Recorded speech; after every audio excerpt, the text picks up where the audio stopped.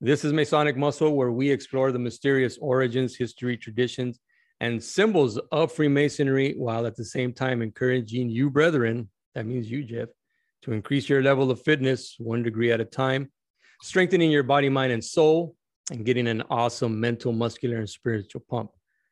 We are progressively increasing the resistance because Freemasonry is a progressive science. We give you more light, but no light weights. And before we begin with this interview, I want to ask you once again, brethren, and officers, any officer of California, have you been reading your ciphers? Have you been doing your memory work? If not, why not? You know what you got to do. You know it's hard work. Yeah, we know you're busy, but have you been digging into your ciphers? Have you been strengthening your Masonic knowledge base with some good research, some study, some memory work? And of course, the best way to get it is some great conversations, right? Socratic style. And have you been making exercise the cornerstone of your daily routines? If not, what are you waiting for? All right, today I have a special guest, someone that I've known for quite a bit and a past master of my Mother Lodge, our Mother Lodge, Palm Springs Lodge number 693. He's been a member for almost 31 years. You're getting close, but it's, over 30 years. He's a past master, past secretary, past everything, officers coach of our lodge. He was one of my mentors as far as ritual work, some of the administrative, and some of the history of our very own lodge, and many other things. And today we have Brother Jeff Bear. He's with us, and he's going to share some of his experience. Jeff, how are you? I'm good, thanks. How's the weather over there in Tennessee? Cloudy, windy, and we had some pretty good rain. The wind blew so hard last night, it kept us awake. It woke us up a couple of times. It's pretty interesting where we're located because we're up on a hill, so we don't have to worry about the floods that people hear about. But we do get tornado warnings. We've been through 2 tornado warnings in the last 2 years. So there's that, but we're still here and we're still kicking and we're having a great time. Okay. And so what I wanted to get started with here, Jeff, is something very interesting, is because we've had this conversation many, many times, at least I did from my end, whether you were listening or not, but either way, you can answer now. But because of what we went through, what our lodge went through, starting back in 2015, I would like to know, through your eyes, going all the way back to 1991, when you first started in Masonry, then you came to Palm Springs, and then you committed to going to the chairs. What types of changes have you seen in the way Freemasonry was being practiced then, the way you practiced Freemasonry when you were going through the chairs and you became master, and then when we came in 2015 and began to implement some things that we felt would only help strengthen our lodge? Okay. Well, I was initiated, passed, and raised in a lodge in Brea, California. It was called Citral Lodge. The reason they named it Citral is because there were 2 industries in Brea, and one of them was orange groves, citrus, and the other one was oil. There were a lot of oil wells in Brea as well. So they came up with the name Citral. They've since consolidated with a couple of lodges, but I believe they're still meeting in the lodge where I was initiated, passed, and raised. I joined the fraternity in 91, as Caesar said. I was initiated, received my 2nd degree in January of 92 and my 3rd degree in March of 92. I had a great coach when it came to the proficiencies and learning the ritual proficiencies. For him, and it was something that stuck with me, was close enough isn't good enough. It's got to be exact. He would not let me return to proficiency unless I had it down.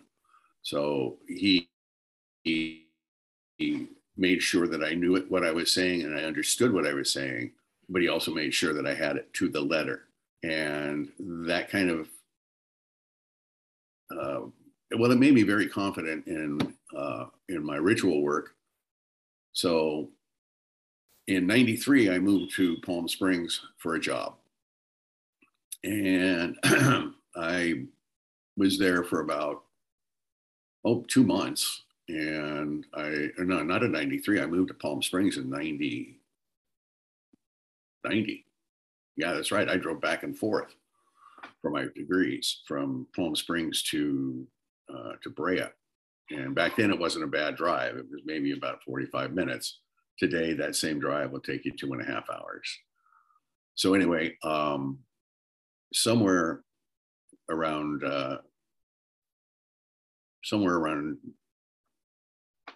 after I received my third degree, I started going to Palm Springs Lodge. And sitting there on the sidelines, one day, at a stated meeting, I was listening to the junior deacon struggling with his work. Who was it? Do you remember? I don't remember his name, okay. But I do remember the fact that he just had a hard time. It was he didn't take the time to memorize the work, or he just couldn't get over the idea of standing up in front of a room of people that he knew and spoke. A lot of people can't get over that fear of public speaking.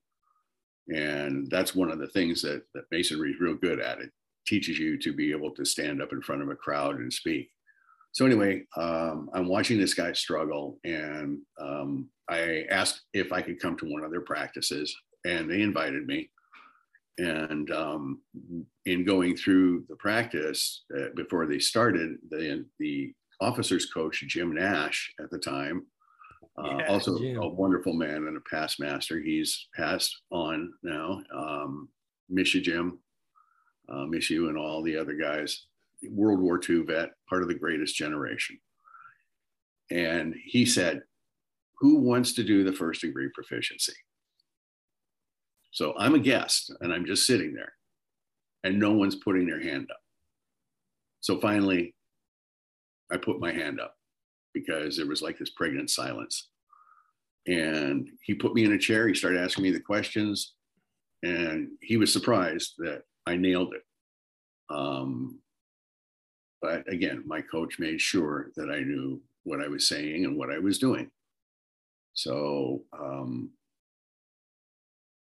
another time at another stated meeting after that, again, Bert, I think his name was, I don't remember his last name, but he was struggling.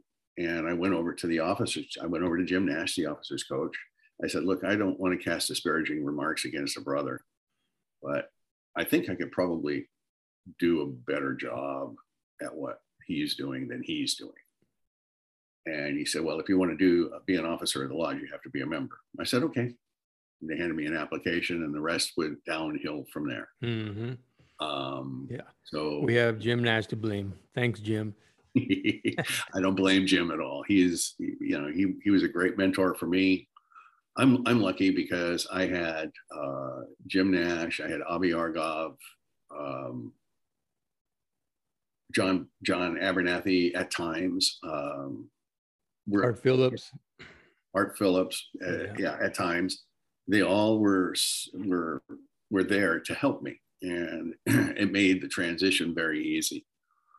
So I became an officer in 93, I think it was. I sat in the junior warden's chair for about, I don't know, not even half a year. And they moved me into the senior deacon's chair. And then we would do rehearsals, but they'd have somebody else do the senior deacon work. And finally, one night at a practice, I said, "Am I going to do this tomorrow night, or is someone else going to do it?" And Jim Nash realized what I was saying. He says, "No, you're going to do it." So that was my first time in bringing a candidate into the lodge room in a first degree. It was very interesting for me, very moving to be able to go to put someone through what I went through and give them a quality entrance, give them a quality, be a quality guide, and hopefully make an impression on him like it made an impression on me. So I went through the chairs, senior deacon to junior warden on to, anyway, I became master of the lodge in 1997. And 1997 was our 50th anniversary. So I was the 50th master of Palm Springs Lodge, which was an honor to me. We had a rededication or constitution. We put a plaque up on the front of the building that's read 50 years of Freemasonry, 1947, 1997, had the name of the Grand Master at the time. And it ended up getting taken because it was bronze. So, you know, those things happen. After I was master of the lodge, a lot of times, you know, masters of the lodge, I heard disappear. Well, I wasn't going to disappear because I could see that my lodge needed help, and it was my lodge at that point. So you experienced the same thing that many other lodges experience, that once somebody becomes master, once they finish their year and become a past master, they disappear. Yeah, you experienced the same thing. And I don't understand the mindset behind it. And I've had people that are close to me do it, and I still can't understand why they did it. Of course, you know, they've got the usual excuses. You got to rearrange my sock drawer. I'm washing my hair. You know, my dog ate my homework. The sun got in my eyes. Whatever it might be, but the lodge needed help because we had World War II vets in the line. And I was, you know, like the kid, and it was a very good experience for me. I enjoyed it quite a bit. So it kept coming around, after I was master of the lodge, and somewhere right about the time, I think I might have gone through the line again. I think I got recycled up to senior deacon because we consolidated with another lodge during this time from 97 to 2003. And we consolidated with another lodge, brought in people who wanted to be in the offices that they weren't prepared for. And of course, you know, there's bad blood going back and forth. They wanted to change the name of Palm Springs Lodge to something like Desert Springs Lodge or something along those lines because of the name of their lodge had the word desert in it. So they thought, well, we'll do both of them and it'll make it good. And I stood up. I was in the senior warden's chair at the time. I remember this. And I said, gentlemen, you know, people come to this lodge from all over the world. And it is in essence an international lodge. And when they come to this area and they want to come to Palm Springs Lodge, they're going to look up Palm Springs Lodge. They're not going to look up Desert Springs Lodge. In fact, they won't even put two and two together. So I think that it might be a fatal mistake on a marketing standpoint to change the name of this lodge because it's been Palm Springs Lodge for over 50 years now. So I guess I was the advocate and the catalyst that caused that to happen. Because we kept the name Palm Springs Lodge and we kept our number 693.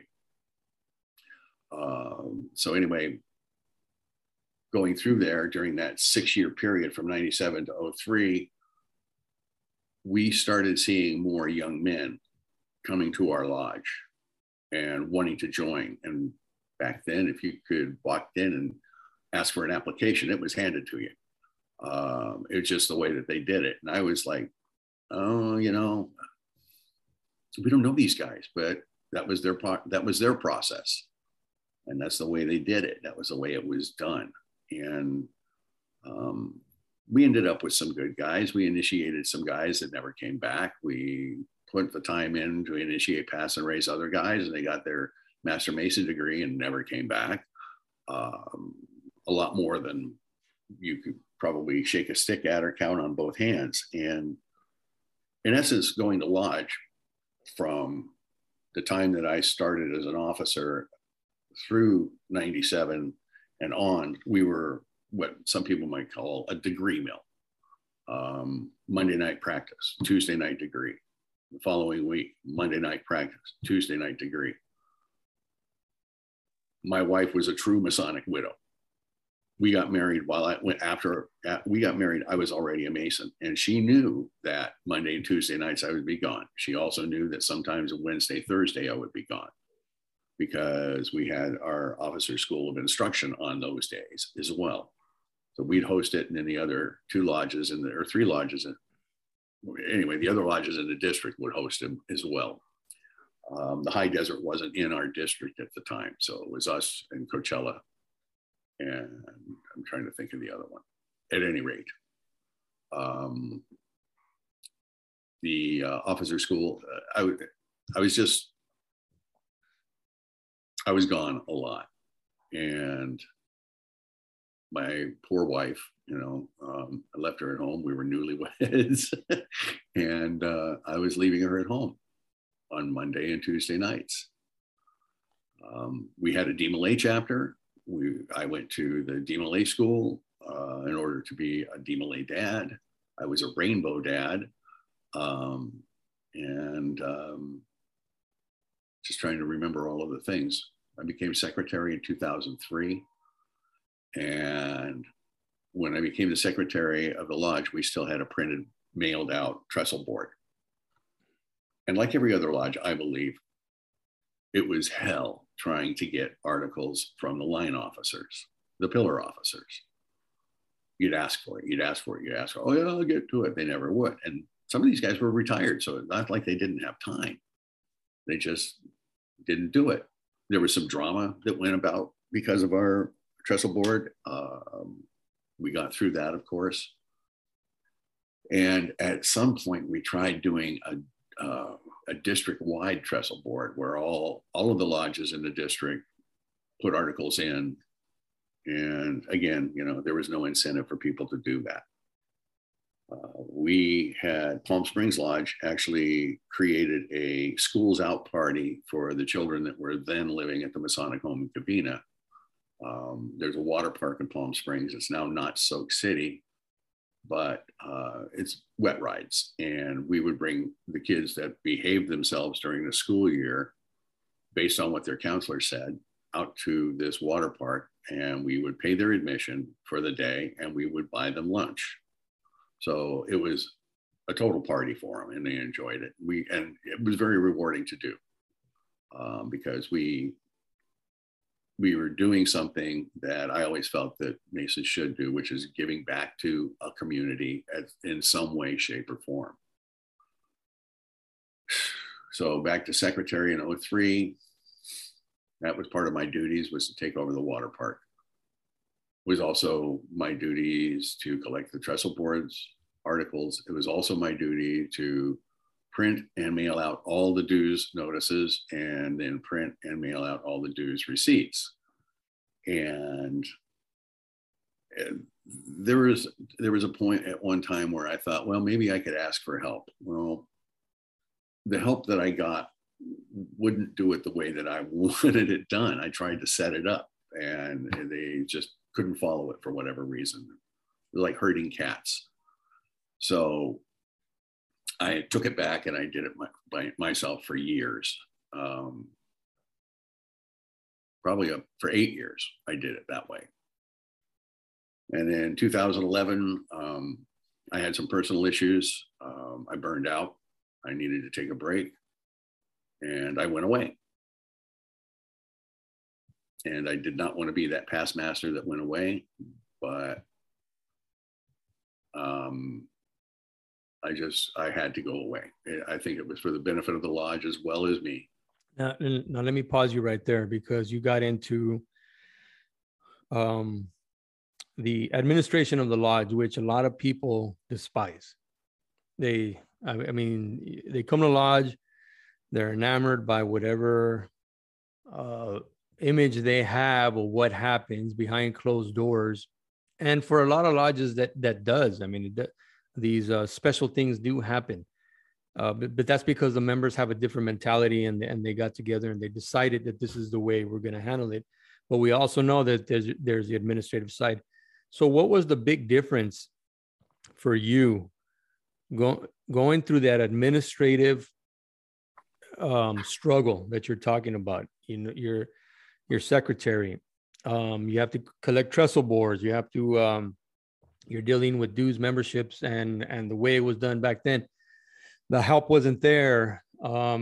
Frustrations begin to build. So what was the difference? What are some of the big differences between, not that there maybe is any, now that you're talking about it, and me being secretary of lodge, but what were some of the big differences in philosophy from when you came in and you were going through all that to when we came back in 2015 to help the lodge again, and the way we handled that administrative side? Well, the philosophy of the lodge did a complete 180. Things changed dramatically. No more handing out of applications. We vetted our candidates. On the administrative side, I actually asked for help and got it. And in doing that, the way I set it up was I created a production line, starting with one person takes a label, puts it on an envelope, make sure, and then they write in the amount that the person owes in dues. And then they give it to the next person who puts it in an envelope, and they make sure that it's got the same label on it. And then the next guy would put a stamp on it. And then the last guy would verify everything before we put it in the outbound stack. So something that would take me, I'm going to say a good 10 man hours doing by myself, was done in 45 minutes. And it was done right. And I was blown away, and I was grateful, because that took a big load off of me, because I used to sit at home and watch TV with my wife working on lodge stuff. So not only was I gone Monday and Tuesday and possibly Wednesday or Thursday, but I was also bringing work home with me that needed to be done. So even when I was there, sometimes I wasn't really there, because I was focusing on doing all of the things that needed to be done as well. Philosophically, our lodge was, well, we had basically, I won't call it a progressive line, because you did have to prove up, but we did have guys that had put in the work. And prior to 2015, somewhere between 12 and 15, certain members of the fraternity, our lodge, people that we raised, Caesar and I, became part of what they called a coup. They chased line officers out. They turned it into what they believed that the lodge should be, and did some things that most lodges probably have experienced, as far as when it comes to money. So we went through all that. We came back, we cleaned house. We had, the secretary was appointed by the then sitting Grand Master, Russ Charvonia. And I offered assistance several times, because I know how overwhelming it can be when you're the secretary and nobody's offering you any training. So, but he said, "Oh no, I got it. Well, found out that he didn't have it. In fact, turned out that he really didn't have it, to the point of we had no records for over 4 years, because the previous secretary didn't keep records either. There were no minutes. There was nothing.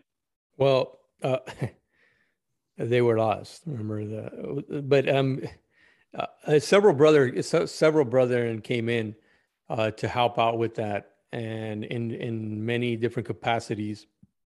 And yes, I was there for that meeting when the past Grand Master came down. And not to air out dirty laundry, but these things happen, brethren. For those of you listening, these things happen when we stop being vigilant, when we're apathetic and complacent, and we just allow things to happen. Next thing you know, you have the Grand Master sitting down at your stated meeting, and you don't know which way it's going to go with his decision, because his decision would be final. So if he decides to let you continue to function as a lodge, then you will. If he decides to pull your charter, that's it. It's over.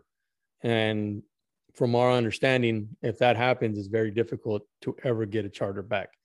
So that's what Brother Bear is referring to. But there are many brothers that were pivotal in helping the Palm Springs Lodge get back on its feet and begin to become a beacon of light once again in Freemasonry, and in our community overall. So you saw a shift, you saw or you felt it, but at what point? Because I remember, we drive every day back and forth. I mean, every week, I'd go pick you up or you'd go pick me up. So we had a lot of time to talk, bounce ideas off ourselves. And that's when you begin to see, like for myself, how Freemasonry in the past was practiced, and then how we were trying to implement, and not only trying, but doing it, implement a different way. I mean, it's still Freemasonry, but the mentality and the philosophy and the flow was completely different, to where when other members finally started coming back, they saw an immediate change. And the members that were there during that transition, when they felt the intensity, at first they were all for it. But then when they felt the intensity, and then that we were holding them accountable, they began to drop off one by one. And accountable for what? Well, accountable for things like, so did you memorize your part for the third degree? So did you come prepared for the stated meeting to give your Masonic education, your 1 minute, 2 minute Masonic education?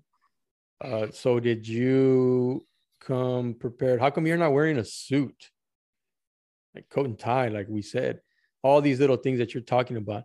So that's what I'm referring to when I'm talking about a change in philosophy. And you mentioned some things, like number one, we just didn't hand out applications, but the way things were done back then is what I came into in 2001.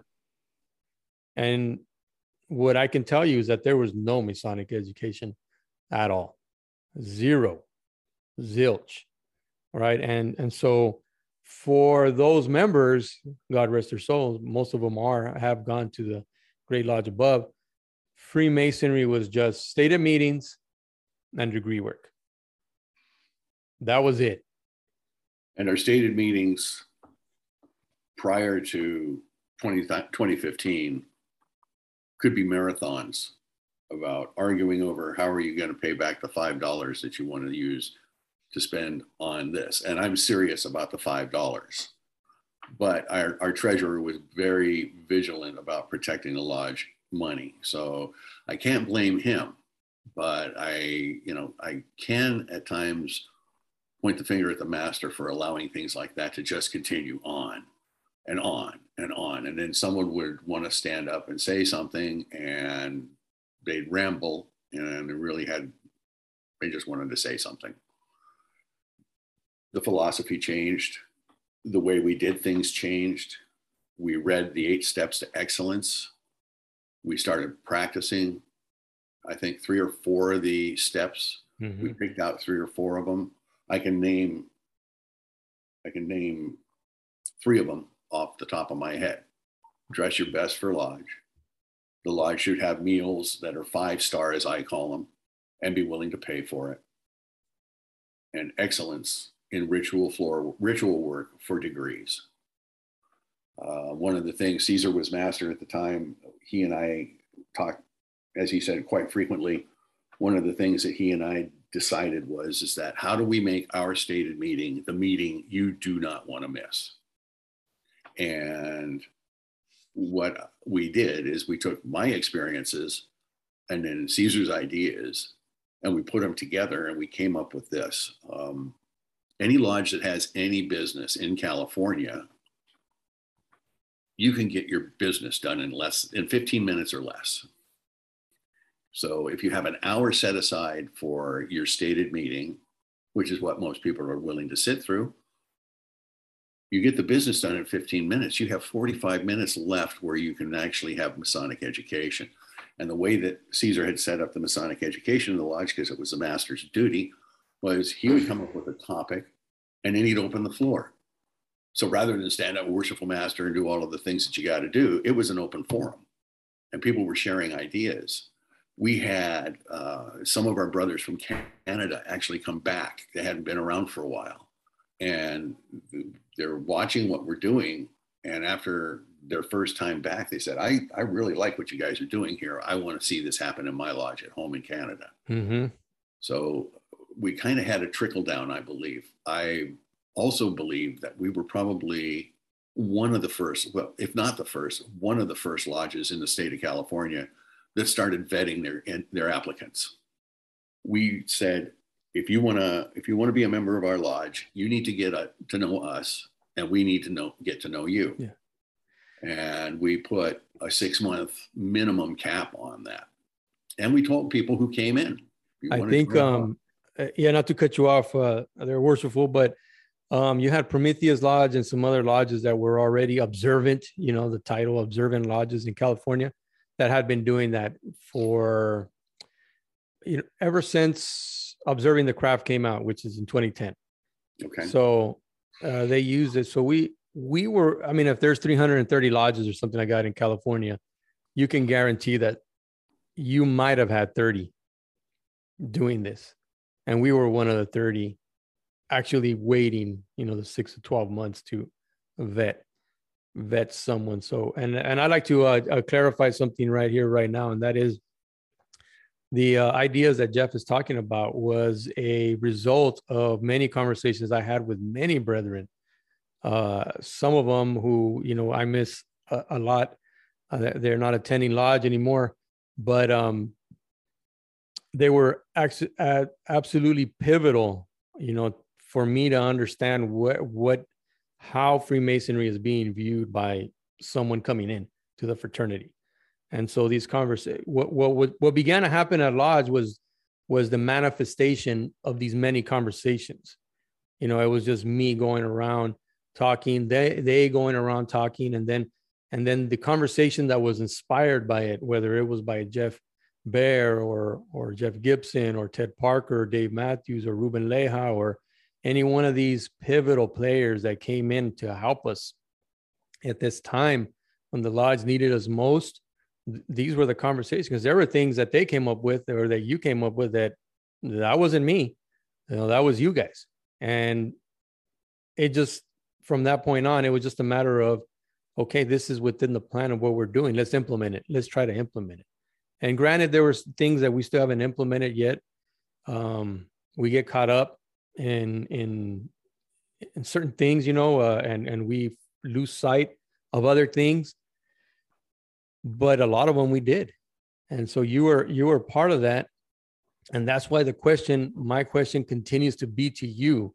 What must have that have been like to someone like you? Because there comes a point in our lives where we become entrenched in the way we see things and the way we want to do things. But yet here we are being introduced to this way of doing things, which wasn't radical, but it was different, right? Very different. Very different. How? In fact, now that you say that, when I became a Mason and then I became an officer, there was no Masonic education. So for me, I always thought, well, your Masonic education is reading a random book here or there, but mostly learning the ritual floor work, learning the ritual spoken word, learning how to move about the lodge, how to move a candidate about the lodge, and then learn how to teach people how to do those things. So we were lucky, Caesar and I both were lucky in that because we were churning out so many degrees, we got a lot of experience in doing degrees. And Caesar had a lot of the same mentors with the ritual work that I had. So going into our 2015 time,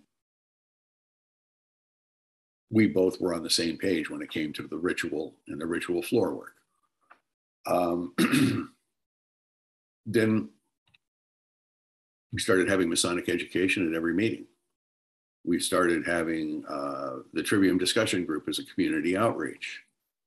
We started having social time.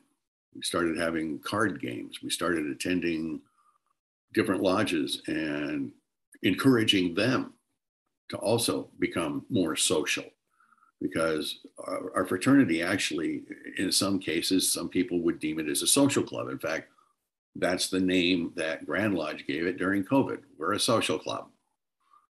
And quite frankly, in my opinion, we are not a social club. We are a fraternity that takes care of our brothers. And getting to know these guys is part of it.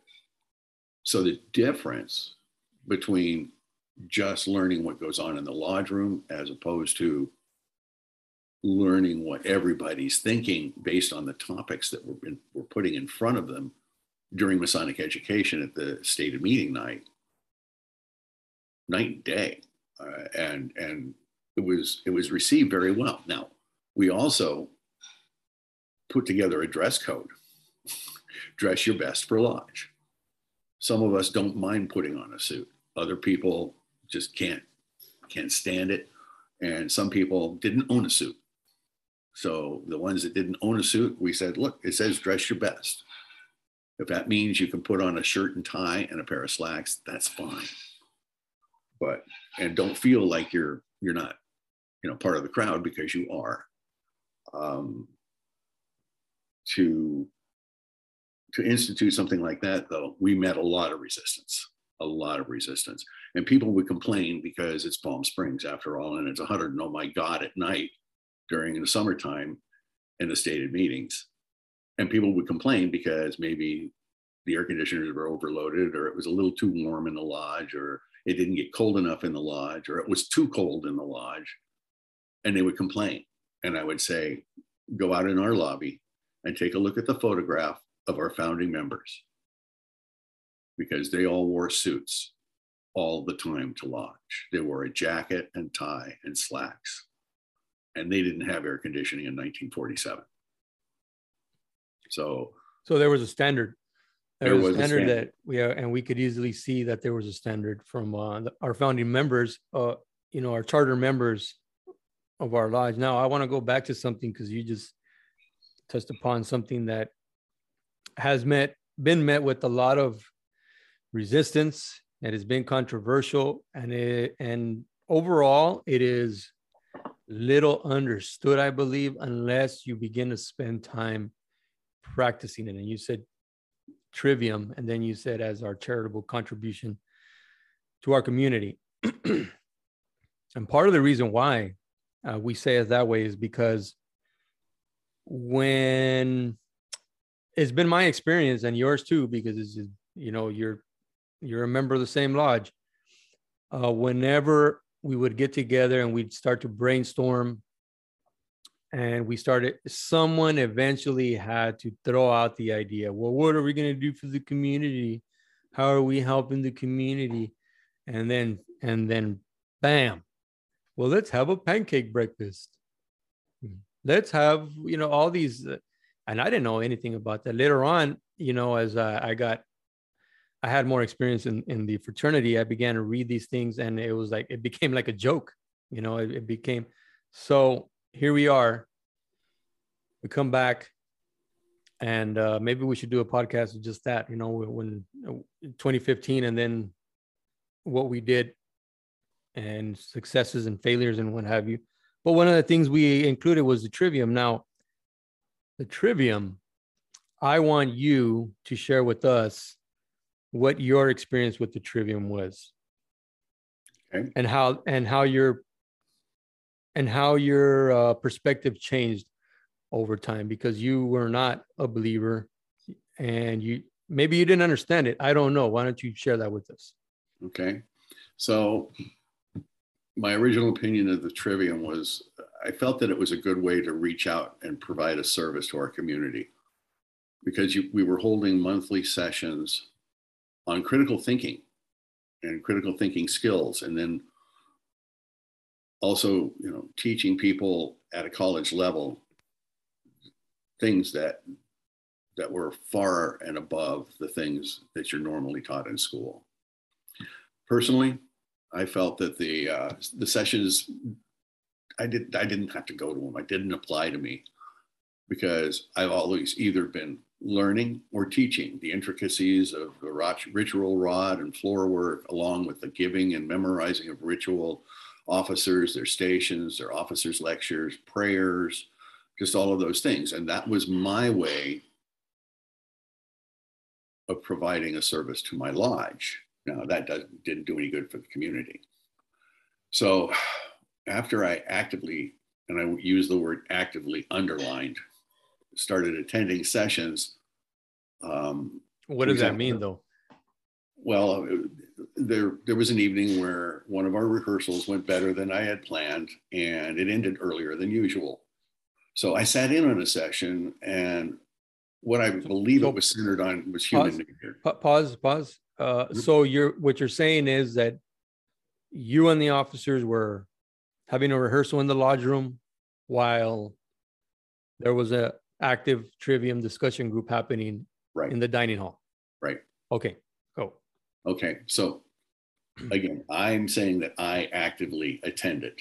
Being actively attending is like active listening.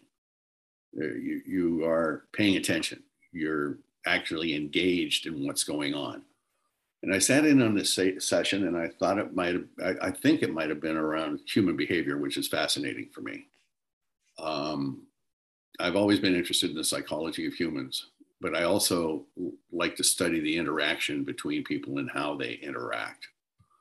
There were some talking points that I brought up during this conversation, and that's really what the Trivium is a conversation and the way that it's been structured for our lodge. And I was really surprised by some of the questions and the type of questions I was getting from not only our members, but also people that weren't Masons. And generally the questions revolved around how and why and what where of my part came into being, came into it.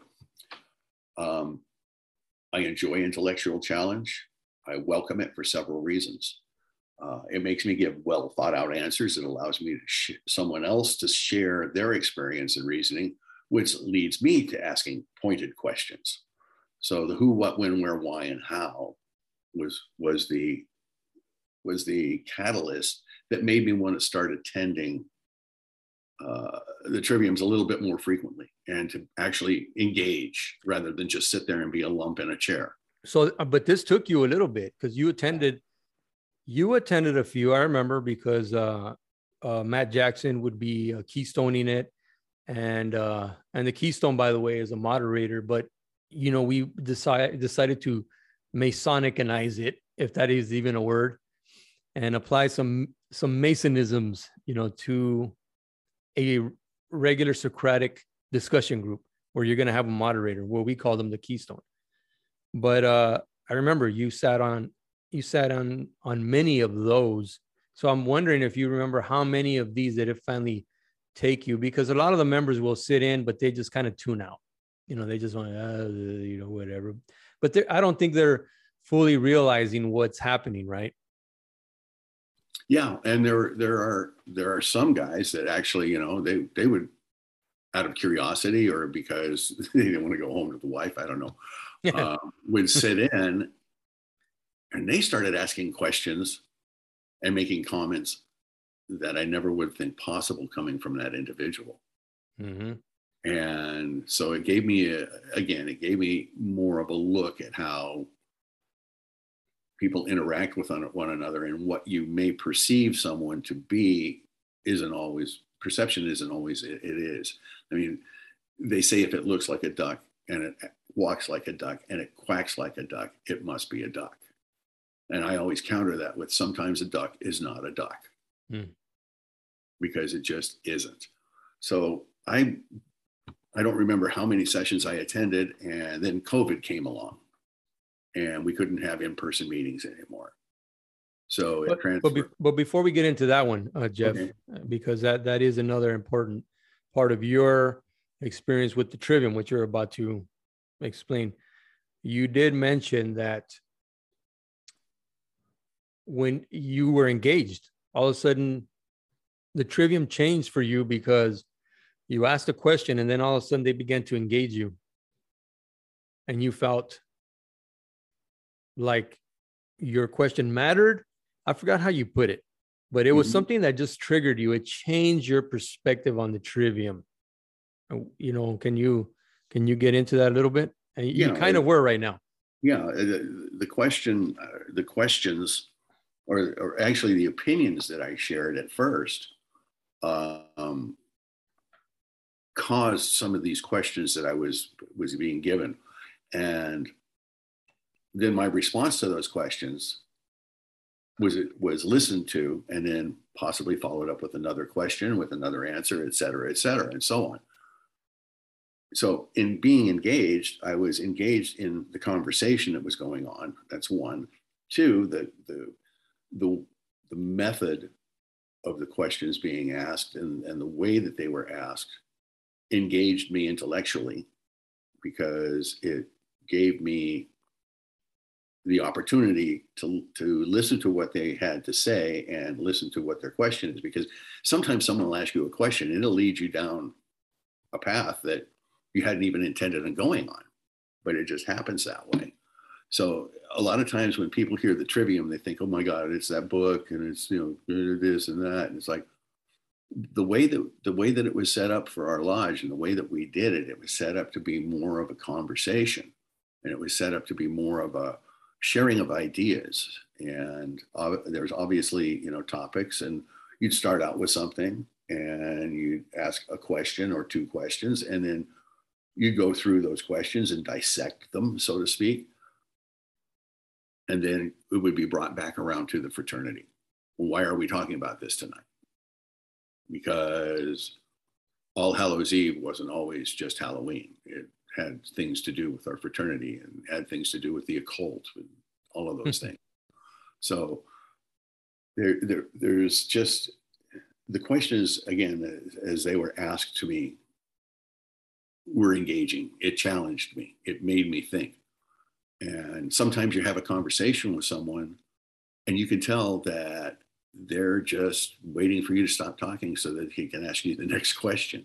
They're not really listening to what you're saying.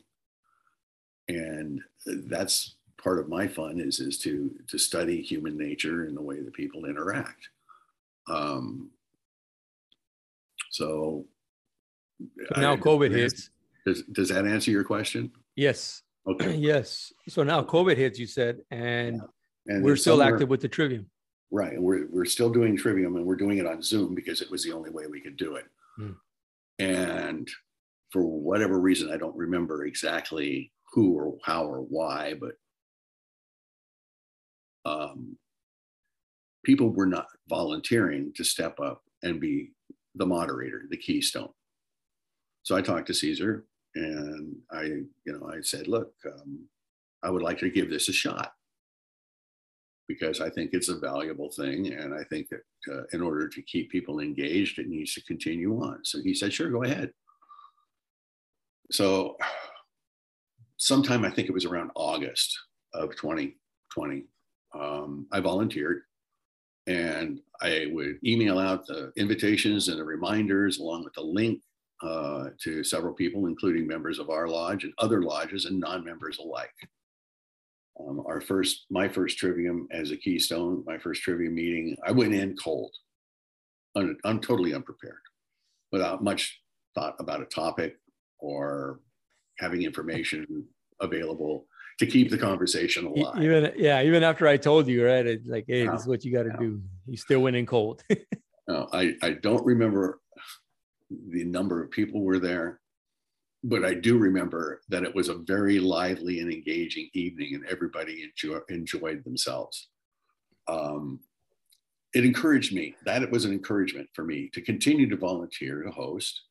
And even though I'm in Tennessee and I'm 2 hours ahead of you over there on the left coast, the time difference didn't make a difference to me because I was contributing to my lodge. I was trying to help out. I was contributing to my community that I had lived in, where I had been.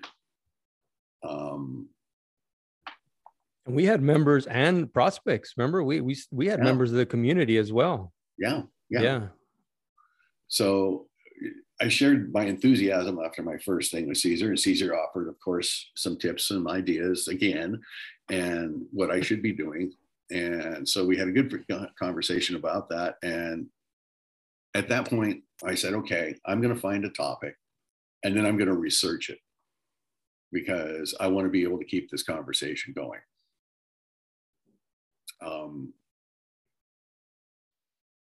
I bounced a lot of ideas off of Caesar, off of you, Caesar. You're very helpful in that. I give you 4 questions that I thought might be of interest to people. And you would help me pick out the one that you thought might be the most interesting. We were coming close to election, so I started picking topics that were about things that might make people uncomfortable, because the questions were, things like, what is freedom? Is freedom free? Responsibility, are we truly responsible? I'm just naming these. Or even when COVID hit, remember we what is COVID? Yeah, we had that. What is COVID-19? And there are parameters, guys, for those you listening. There are parameters. There are rules we set down. So this is not a shout you down. You pick one side. No, this is an exploration of ideas. It's not it's a discussion, not a debate. So I like to put that out there. But you're right. I remember those times, and yeah, we got close to election, and I think one of the questions was, are elections even necessary anymore? Elections, do your votes count? Does your vote count? Does the governor have the power to do what he was doing? When the shutdown orders, and they're very, and you can see it from the faces and expressions on people. It was uncomfortable, but it's meant to do that. This type of discussion group is meant to challenge your own biases and prejudices. So, I'm glad you noticed that. So going backwards here, probably should have described the ground rules for a Trivium discussion. And the ground rules are pretty simple. As Caesar said, it's not a debate. It's a conversation. There is no shouting someone down. There is no arguing with someone. There is no belittling of anyone. It is, I like to call what I call a safe space, a place where you can share your thoughts and your feelings with people and know that people are going to listen and actually try to engage themselves in where you're coming from. One of the things that surprised me was, if I started these picking topics, was the amount of people that were in attendance, because I was having almost as many people on Zoom attendees as we were having when we were doing it live in the lodge. It tapered down a little bit as the questions got tougher. I think, the questions get tougher as we go along, but they did. I think my last Trivium that I did was hypocrisy. Are we all hypocrites? And it was interesting to see what people had to say. When I asked the question, does your vote really count? Nobody wanted to say anything. Nobody wanted to say anything. So I had to jump in and interact first and start the ball. Once the ball started, the floodgates opened. Yeah, sometimes you have to prime pump it, because it's not that people don't want to respond. It's that they're trying to figure out how to respond. Mm-hmm. And holding these discussion groups, I mean, if you were to ask me, hey, do you think all lodges should be doing this? Yeah, absolutely. Will all lodges do it? No, because of the amount of work it requires, and not physical work, mental work. You have to be prepared to defend whatever statement you're about to make, because that's what the discussion group is built around. So if you're going to say whatever you're going to say, be prepared to be peppered by 10, 15 people that are there. Who, what, when, why, where, how. Can you expound on that? Can you tell me why you're saying that? Why do you believe that? How did you come up with this? And it's not in a negative way. We're just trying to understand. So when the discussion group began to shrink down, it was at the height of the cooties pandemic. And so the questions that we were asking were mostly circulating around what was going on. And these questions were very, very uncomfortable, where people began to drop off because I believe they didn't want to be challenged anymore as far as whose fault is this, things like that. So not trying. Okay, so the trivium really. Interesting Yes. that you would say that, because Yeah. even though we might have been talking about freedom, it did go back to COVID. Yeah. And even though we were talking about elections, it's still COVID came up in there somewhere. The cooties, as you like to call it. Yeah. Here's the bottom line for me with the Trivium. After I read the book and I learned to apply the lessons, I found myself listening to the pundits in the box and the politicians in my box and taking what they're saying apart. One of my favorite ones is, if we don't do this and we don't do that, we're all going to die. Mm-hmm. And I kind of smiled, and Caesar and I were talking about this individually together. And I said, well, who said that? The person that said that isn't lying. We are all going to die. Mm-hmm. It's the truth. So they can say that with conviction. So anyway, back to the bottom line. The trivia, it doesn't teach just critical thinking. It also it covers three of the liberal arts: grammar, rhetoric, and logic. Right. And these are subjects we're encouraged to study in our lectures in Freemasonry. So bringing it back to the fraternity, that's part of the reason we were doing it, was because we could bring it back to the fraternity and why we were talking about what we were talking about. Also, during this period of time, pre-COVID and during the cooties, I like that word, cooties, pre-cooties and prior to and post-cooties, so to speak, we were doing an awful lot of work and we didn't have a lot of participation. And at one point, Caesar and I, we decided that, we were going to go talk to the inspector, and we were going to go talk to the district inspector and the, what's Vic's title? What was he? AGL, the assistant grand lecturer.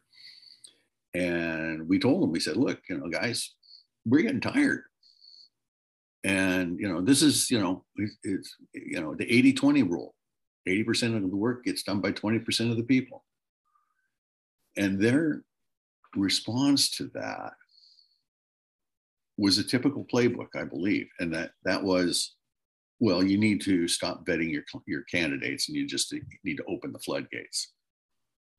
And they said, with the number of people that you have showing up for the Trivium, you should be able to be getting at least 5 candidates out of that a month. And my response, because we were averaging 15 to 20 people at the Trivium, and 15 of them were prospects. Right. And when they said you need to open up the floodgates and you need to do this, and then fall back on the way things used to be done, before anybody could say anything, I spoke right up and I said, that's not going to fly. And the reason it's not going to fly is because the people that have waited the period of time that we set aside for them to have to get an application would not stand for it. I think we said we're not going to stop guarding the West Gate. I think that's how we said it. Yeah. So I even said that the number of people that actually hung around long enough to want to ask for an application were a byproduct of the Trivium. They weren't the product of the Trivium. They weren't the guy. That wasn't what we set out to do, was to bring in candidates. What we did was we set out to provide something to our community that gave them more. And also something that I didn't mention is that in the live sessions and the Zoom meetings, it wasn't just for Masons. It's like Caesar said, we had non-Masons there. We had fathers there who had their children with them. We had women in. We had visiting girls. Brothers. Beg pardon? Visiting brethren from other lodges. Visiting brothers, yeah.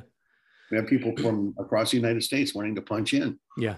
And they would join. So when we were in Zoom, so it was a matter of providing something that wasn't just having a pancake breakfast or donating $100 to the police department so they could get a vest for a police dog. To me, and I've said this several times to Caesar and other people who will hear it, it's real easy to write a check and say, I did something good. It's real easy to do that. It's work when you provide something that we were providing and continue to provide, because I know that the Trivium continues in Palm Springs. It does. And as a matter of fact, we were, after the installation, which was small compared to what we're used to, there was quite a number of prospects. And one of the first questions was, when is the next Trivium discussion session? Because when you ask them why are they interested in continuing the discussion group, they say they really, really enjoy the challenge that it has brought to them. They really enjoy the exploration of ideas. They really enjoy the format that has been created. And more than that, they believe that that's what we're supposed to be doing as Masons, is exploring ideas. It's interesting. It's an interesting little, it's niche. I know that a lot of people don't understand it. And like I said, I should begin to make a few of these podcast episodes dedicated just to the Trivium and discussing it. Because one of the things was what Jeff just said, was that the Trivium was created as our charitable contribution to the community. In other words, it doesn't have to happen at Lodge, but it's more intimate when it happens at Lodge. But we can go anywhere and provide this discussion group once a month as our charitable contribution to the community, because there isn't enough critical discussions happening on important topics. Nobody is providing a platform like this. And once you begin to practice it, and you begin to become conversant with it, now you take it back to your house. You take it back to your place of work. You take it back to school. And who did that? Well, we did. It's coming out of, prospects are a byproduct. That was never our intention, to bring in members through the Trivium, and it still isn't, but it continues to be a byproduct. Yeah, and to make that string go a little bit longer, you take it home with you, you share it with your family, your children take it to school, they share it with other people, you share it with your neighborhood, you share it with your city, you share it with your community, you share it at your church. All of these different ways that it can be shared. And the more people that we can reach and get them to understand that there is a way where you can have a conversation with someone who might not agree with you 100% and not have it turn into a screaming match. I just wanted to say that some of the lessons I learned by applying the Trivium to the ritual lectures and Masonry in general is, I've said it before, anyone can learn and recite one of our ritual lectures. And memorizing the words and reciting them without understanding the words is a completely different message. You're not conveying anything. And I've found through my 30 plus years as a Mason, in listening to others recite the ritual lectures, that a few people made them conversational. When I say using them conversationally, what I'm saying is that you learn to make the ritual lectures conversational. You have the attention of the candidate, but you also learn for yourself some of the ideas and ideals of the fraternity. By using grammar, rhetoric, and logic, this helps you find words in that lecture and how to give the right inflection to paint a picture with your words. When you can get a candidate engaged this way, by helping his mind picture the concepts that you're trying to give them in that ritual lecture, then hopefully in their mind's eye, you're describing the images that they're seeing. The candidate's then fully invested in that lecture. And by having them fully invested in that lecture, they walk away with more than, boy, that was boring. Well, when you apply the Trivium to what you're saying, Jeff, it opens up a whole new world as to why we're saying what we're saying and why we're doing why the movements, why you have to stand here, why once you stood there, why did you receive this? Because the grammar and the logic and the rhetoric is applied to that now. And until you practice it, we can describe it all we want, but until you practice it, put it into practice, what we're saying, can you see the full power of the Trivium discussion group? One of those discussion groups, the question was, what is a secret? And man, that sparked all kinds. Are there good secrets and are there bad secrets? That sparked all kinds of conversation. And you know what? We dedicate 2 hours to it. And we take a break, at the hour mark, we take a break. After the second hour, we were still going strong. And so we ended the session, and now we fellowship, right? And we share some libations. If we want to go outside and have a cigar, we do that. And this conversation was still being had. It never ended. And we never had consensus. And everybody was okay with that. But we had a greater understanding of what everybody thought when the question was put on the table. What is a secret? Now, talking about the Trivium and talking about what it, how it's changed your perspective, and you believe it's a good thing, right? You believe that lodges should implement this in, in some capacity, or what do you think about that? I mean, because I know it's a challenge. It is a challenging practice. Well, first of all, I think that it's going to take special people to do it. Do I think that every lodge should do it? No, I don't. Because there are some lodges where, I'm going to put it in a way that hopefully will be politically correct, they don't have the wherewithal to study the book, study the concepts, realize that it is masonry that you're working on, and then convey that to your community.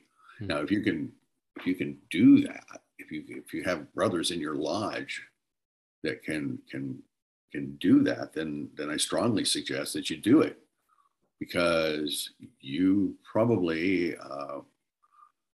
will get the same byproduct that we had. Interestingly, we never advertised this. We talked about maybe putting cards in the colleges around us and putting them on the campuses and all of those things. We never advertised this. It was all done by word of mouth. And the people that showed up were friends of a friend of a friend at some point. So to have 18, 20 guys there and only 3 or 5 of them are Masons, you got to be doing something right. Now let's apply the Trivium a little bit here, and let me ask you a question. And I think we've talked about it a little bit, over the years. Maybe not, because everybody has their niche in Freemasonry. They do. Everybody has their particular area that they like. But this right here, I think everybody thinks about. That's a Mason. So do you have a theory of your own personal theory of the origins of Freemasonry? Yeah, I do. Interesting that you would ask that question, because we have had this conversation several times. Okay. I'm going to go to the origins of Masonry and the Templar conspiracy, because if someone was to Google Freemasonry who's not a member of the fraternity and is listening to this, you're going to find that you're going to be inundated with all kinds of conspiracies. Mm-hmm. We're Satan worshipers. We influence the leaders of countries. We control the economics of the world. We call the shots. Okay, so that's all true. Okay, I'm kidding. The truth is, if we were a secret society, then we probably wouldn't be wearing a ring or put a square and compass on our building or our car. So many people, I think, believe that Masons anyway, believe that it began from the workings of the Knights Templar, or maybe it was the opposite. If you've read Born in Blood, you'll understand why I'm saying what I'm saying. You might see where this Templar conspiracy might have originated. It's my opinion that we really don't know for sure. I've read and heard speculations that the Templars escaped to Scotland after the arrests and imprisonment happened on Friday, October 13th, 1307. I believe this is why Friday the 13th is considered an unlucky day. But I've heard firsthand from a brother in Scotland that his lodge is the first Masonic lodge and has documents dating all the way back into the 1300s. The name of the lodge is Mother Kilwinning, and its lodge number is Z0. It's said that a Templar by the name of St. Clair from the St. Clair family escaped to Scotland. He changed his name to Sinclair.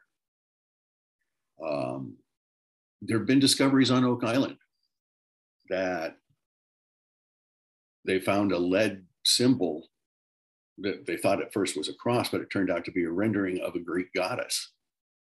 And that was dated back to the 1300s. It was mined from a lead mine in the south of France. Those are facts. Those are things that actually happened.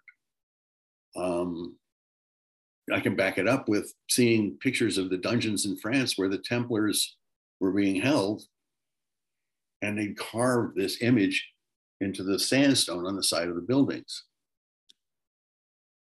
So some of these might be coincidence, but I think you mentioned a conspiracy. Yeah, because when you use that word, I mean, if we're going to apply a little bit of trivium here, grammar, logic, and rhetoric, and when you say, excuse me, anybody says the word conspiracy, whoever intended this has achieved success. We have. And that is, when you hear the word conspiracy, we have been conditioned to believe that that person that's expounding that conspiracy theory is a quack. No credibility. He believes in crazy shit. And therefore, I don't have to listen to anything that's going to come out of his mouth because that's a conspiracy and it's unproven. So I just lost all my credibility. So we have to, if we were in a trivium discussion group, we would say, where did the word conspiracy come from? At what point did the word conspiracy change into the meaning that we have now?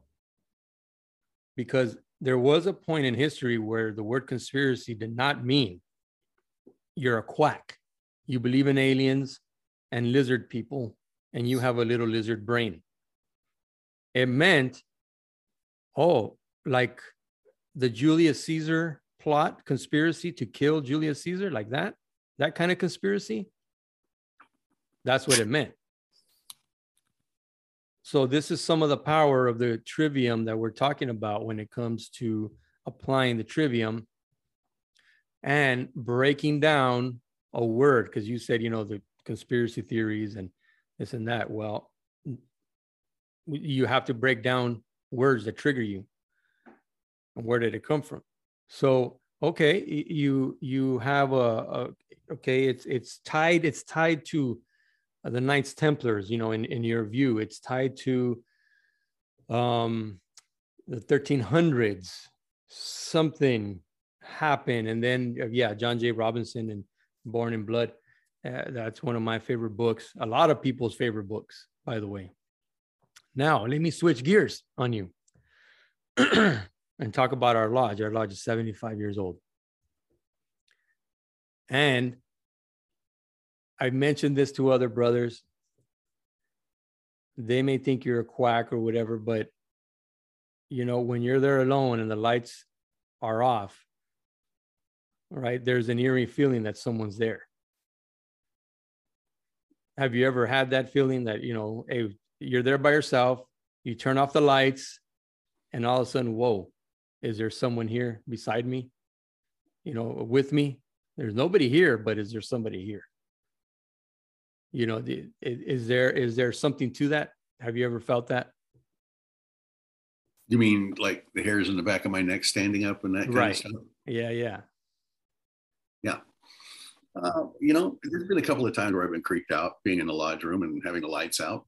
There's been a couple of times that I got creeped out, but then I have to remember that that lodge was built by men that were, I don't want to say altruistic, but I believe that they had the best of intentions. Mm-hmm. I don't believe that the building the building does sit on Indian land and still sits inside the confines of a sovereign nation. Mm-hmm. But if there was any spirit there, I would imagine that it would be a lot older than the age of our lodge.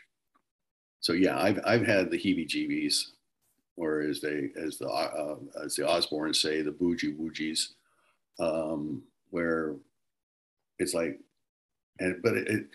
I always go back to the idea that even though I'm having that feeling, I don't need to be afraid, because I know that I have God on my side. And because I have God on my side, I'm a child of God, then I don't need to be afraid of that. I don't need to be afraid of a lot of things. One of the things I don't think Masons fear at all is death. We're taught a completely different concept when it comes to death. But there have been times where I walked into the building and I'm the only person there, and there's no lights on, and there's a door open at the other end of the building with a light on. It's like, well, who did that? Because when I left here, I turned off all the lights and closed all the doors. Well, I wasn't the only person with a key to the building, so obviously somebody else did. Yeah. Okay, here's another one for you. Without going into detail, which one of the 3 degrees is your favorite one? Can I change it to the most important one? No, which one of them is your favorite one first? Which is maybe one and the same, right? Which is the most important to you would be, it's your favorite. Okay. Yeah. My favorite degree is the 1st degree.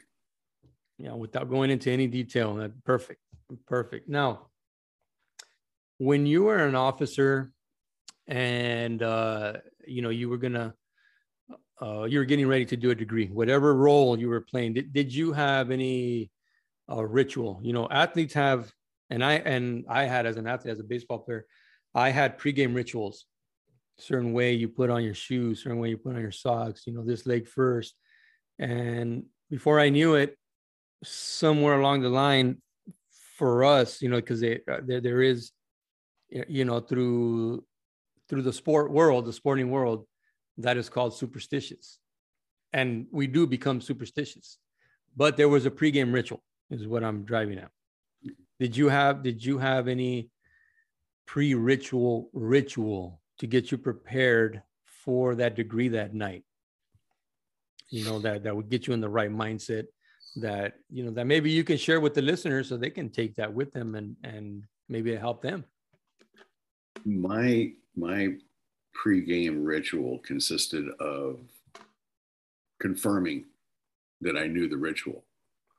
I'll give you an example. One night I was driving home from LA, and it actually was the first night I was going to deliver the master's lecture in the 1st degree. And I wanted to make sure that I nailed that bad boy, because that's just the way I was taught. I looked at my fuel gauge and I thought, okay, well, I need to stop for gas somewhere along the line. Well, I got so engrossed in going through that lecture, I don't know how many times, that all of a sudden I am out in the middle of nowhere in the desert and I'm running out of gas. And I'm in a tuxedo. And I can't change I can't do anything about it because there's no gas stations. So I called someone at the lodge and said, this is where I'm at, and I'm going to get help here real fast. So don't start without me.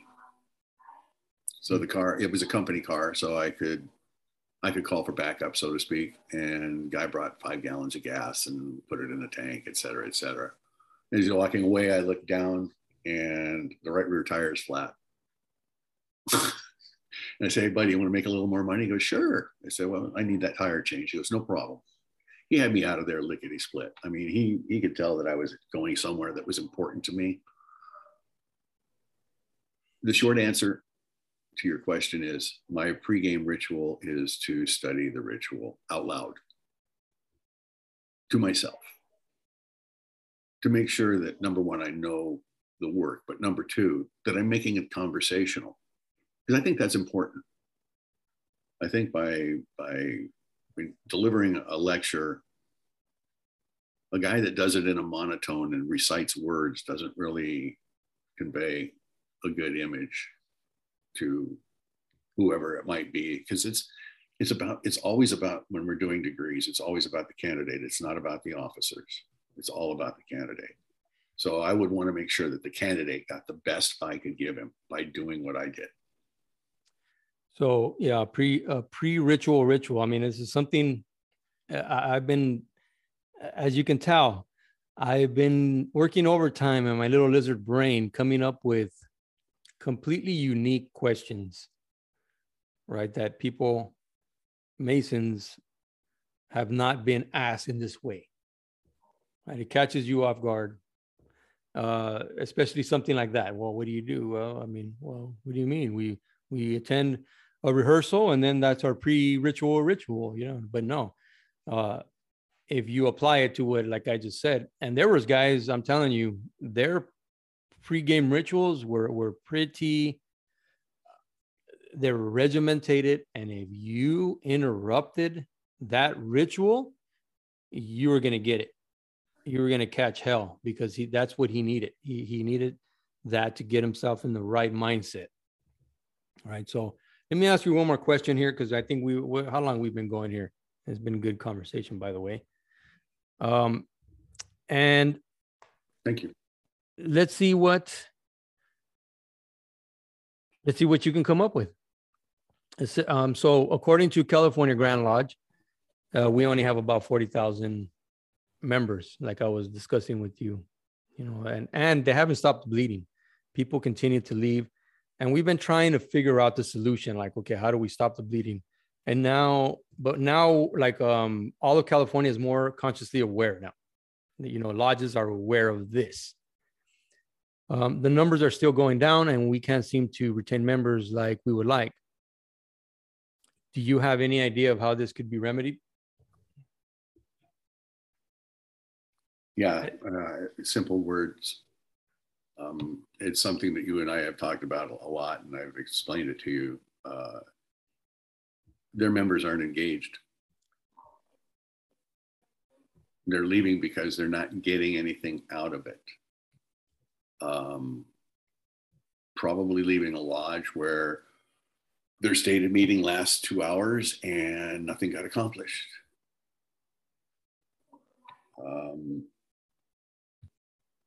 I've seen members of our lodge leave because of one person.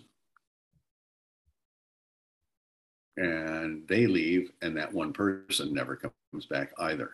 So you didn't lose two people, or you didn't lose one person, you lost two.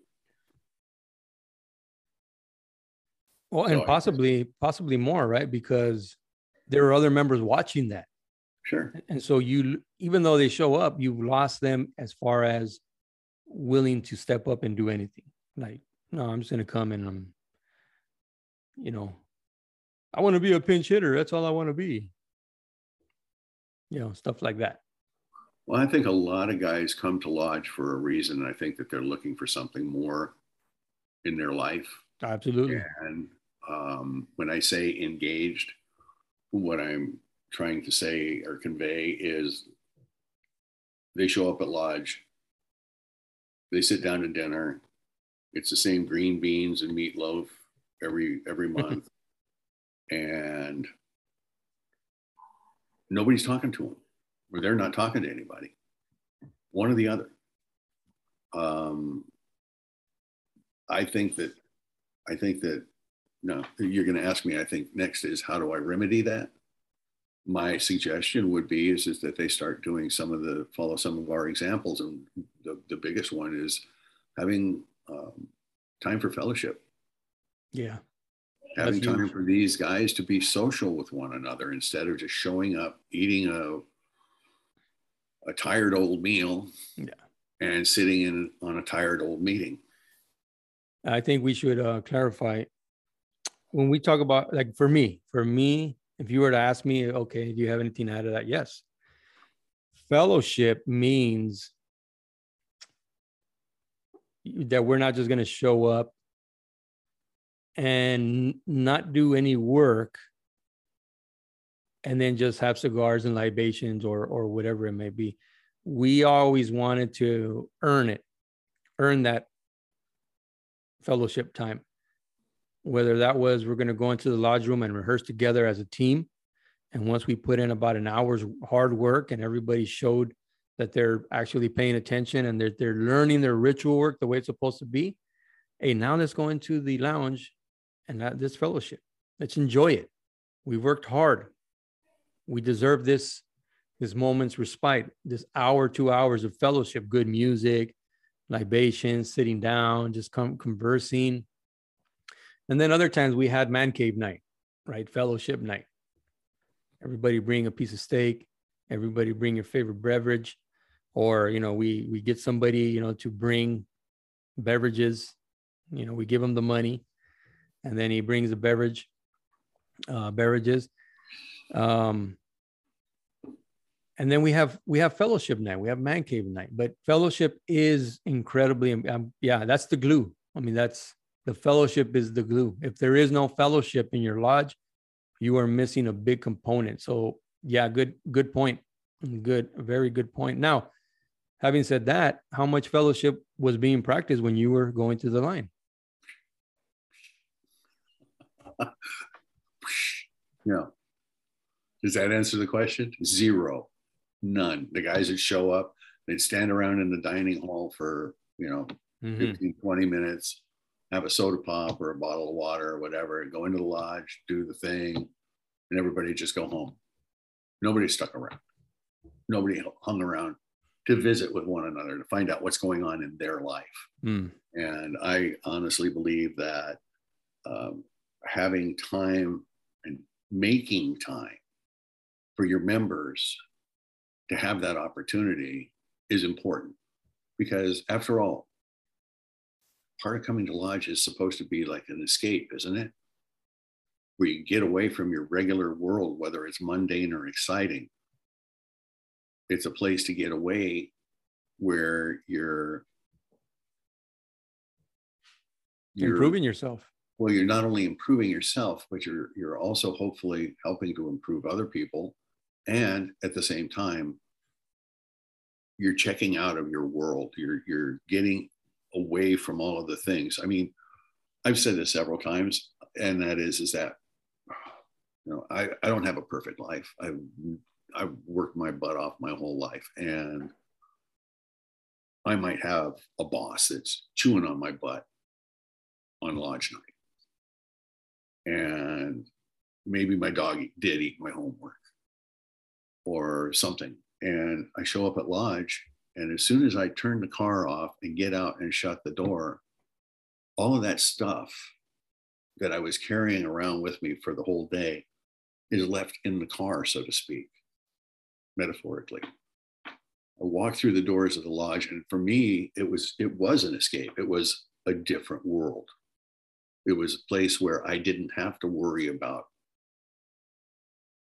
all of the things that life really can give you. So, guys, if you're listening and your brothers, try to remember, if you take one thing away today from listening to this, is to make that your pre-ritual ritual, to leave your stuff outside the door.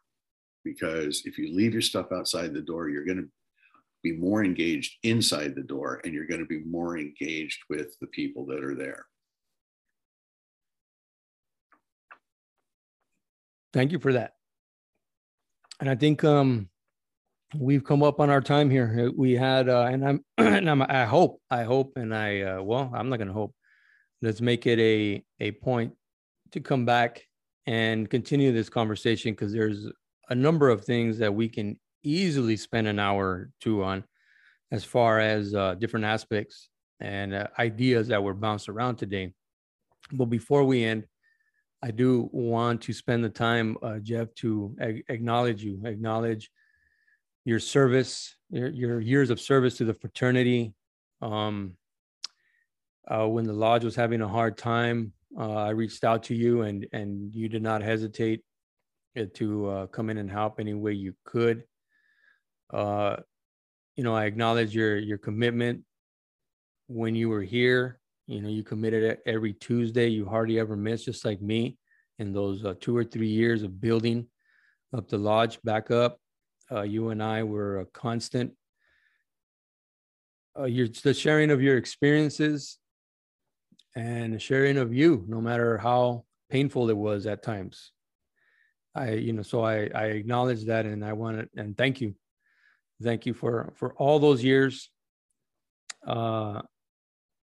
And everything that you were willing to, contribute to what we were trying to do, including sitting in as secretary on a moment's notice, sitting in the West, and sitting in the East for several of our degrees. Thank you. Are there any last words you want to share with the listeners? Well, I want to thank you for the acknowledgement. Sometimes we don't get validation, and not looking for it, but I appreciate it. Anything left for the listeners, I would like to just encourage them to take to heart and find maybe 1 or 2 things that we talked about today, and take them and put them in a little box and take them to your lodge and try to start instituting change there. Because if you're losing members, for example, there's a way that it can be fixed. I do want to say this before I let this end, and that is that a lot of lodges think that it's a bad thing to have alcoholic beverages in the lodge. If you read the California Masonic Code, the Masonic Code states that no alcoholic beverage can be stored on the premises of the lodge. So if you bring alcohol in, you have to take alcohol out. Now, the Masonic Code in California also says that you're not supposed to have everybody bring their own drinks. You're supposed to give money or pay back the guy who went out and bought the beverages that you're having for that night. And that's something that every lodge should practice, because we don't want to go the way of the Elks. And so sometimes, having a glass of wine with dinner, even if it's that meatloaf and green beans, a little glass of wine doesn't hurt. And it will create conversation. It will gladden the heart. And that too. All right. Very well said. And to close it out, this is Masonic Muscle, and this has been another exercise in critical thinking and speculation, challenging you all to question everything. Question everything, brethren. The trivium says it. Question everything. Stay strong. Take care of your health. Eat well. Exercise. Spend time with your family, friends, relatives, and neighbors. Stick together. Stay united. And remember, if you do not, as a Mason, contribute to the common stock of knowledge and understanding, you may be deemed a drone in the hive of nature, a useless member of society, and unworthy of our protection as a Mason. Peace out.